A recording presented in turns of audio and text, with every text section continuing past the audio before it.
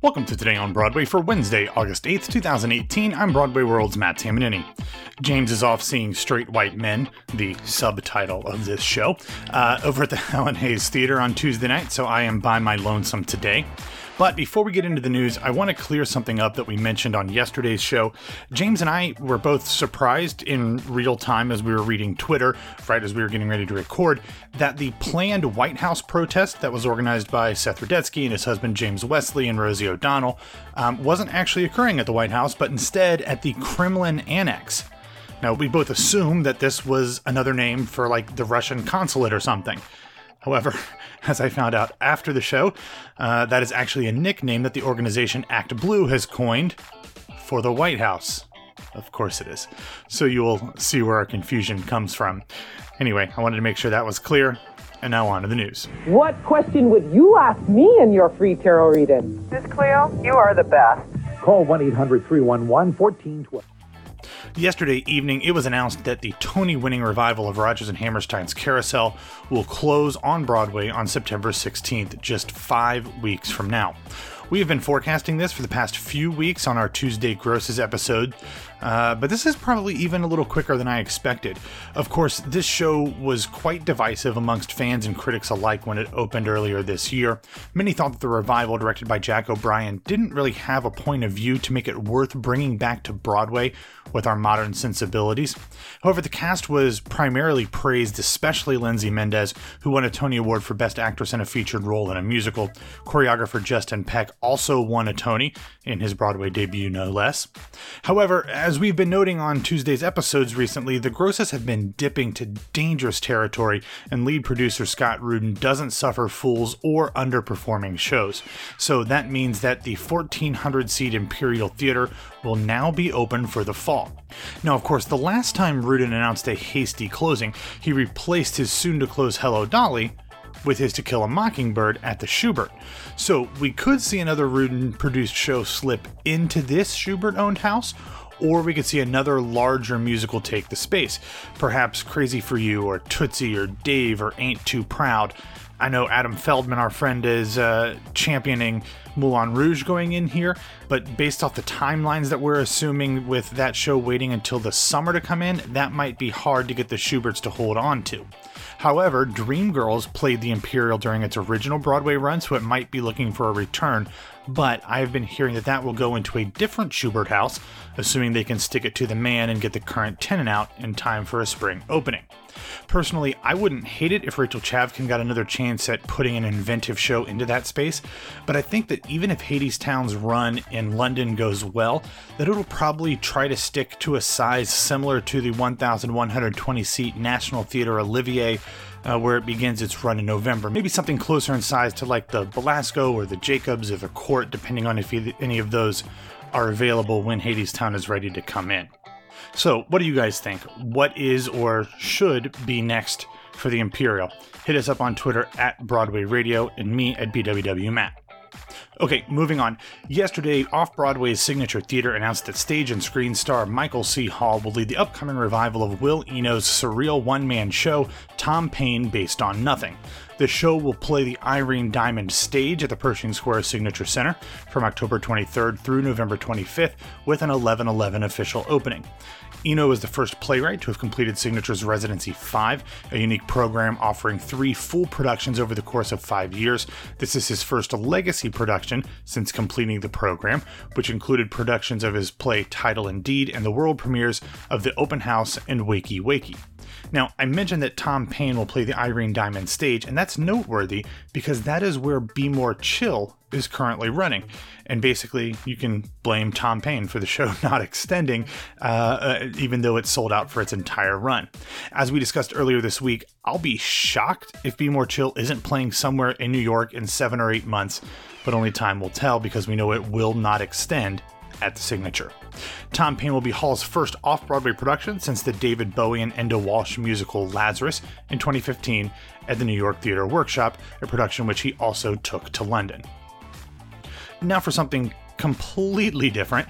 This is less than confirmed news, so follow me here.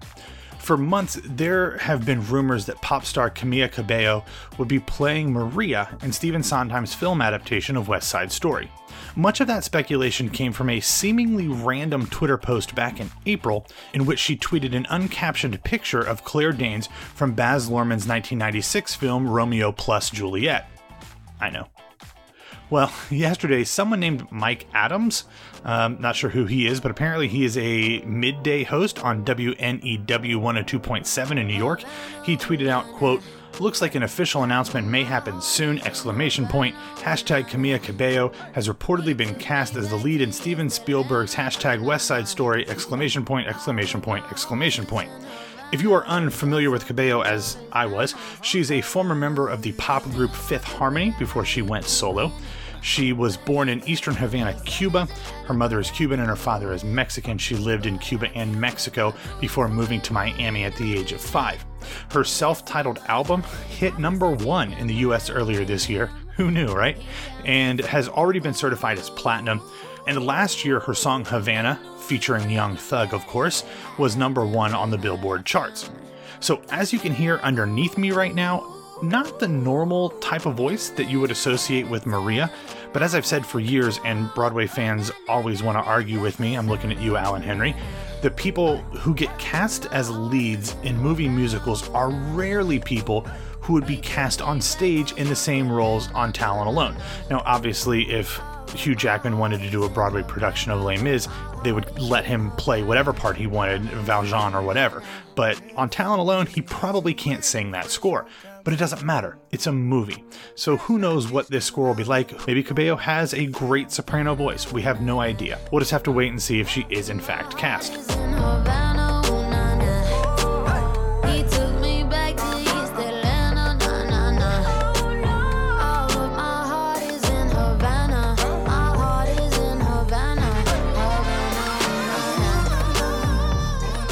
Now, onto the other side of the star-crossed lover pair. Now, I have no information on this whatsoever. This is pure speculation. But former Billy Elliot turned your friendly neighborhood Spider-Man Tom Holland would make a really compelling choice as Tony opposite Cabello. We'll see what happens. Anyway, up next, at his Subculture concert that we talked about on yesterday's show, Jason Robert Brown announced that he would be going into the studio to record a new cast album for Songs for a New World with the cast of the New York City Center's Encore's Off-Center production that ran back in June. That cast, of course, includes Shoshana Bean, Colin Donnell, Michael Kilgore, and Soleil Pfeiffer. Well, apparently they wasted no time because they were in the studio yesterday. JRB and Jeffrey Lesser will produce, and Stacey Mindich will executive produce. Ghostlight Records, of course, will release the album at a date to be announced. In an interesting bit of news, yesterday Broadway.news reported that for this fall's semester, New York University will launch a Broadway Orchestra initiative designed to train musicians to work in a Broadway pit. The initiative will be led by famed Broadway MD Ted Sperling, and John Miller, who has been the music coordinator on more than 130 Broadway shows, will serve as the program's artistic advisor. Now, this program will not only teach the technical aspects of being a Broadway pit musician, but it will also aim to prepare students for how to break in to that very exclusive industry. This is cool. I haven't heard anything like this before, so good for you, NYU.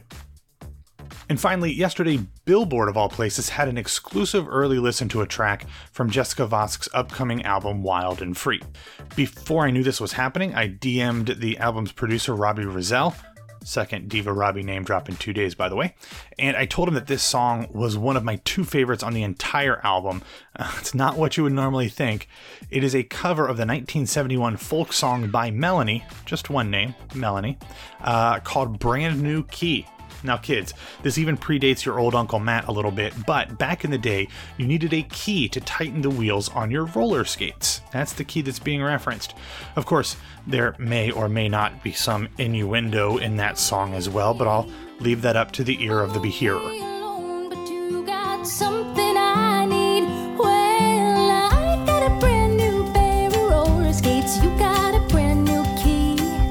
And I think that we should get together and try them out, you see.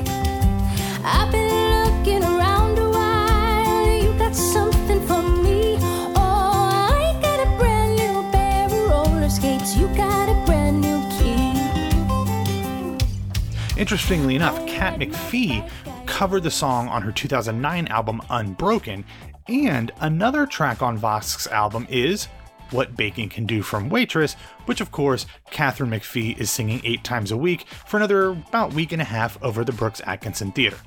And folks, that is an example of the hard-hitting analysis that you can only get here on Today on Broadway.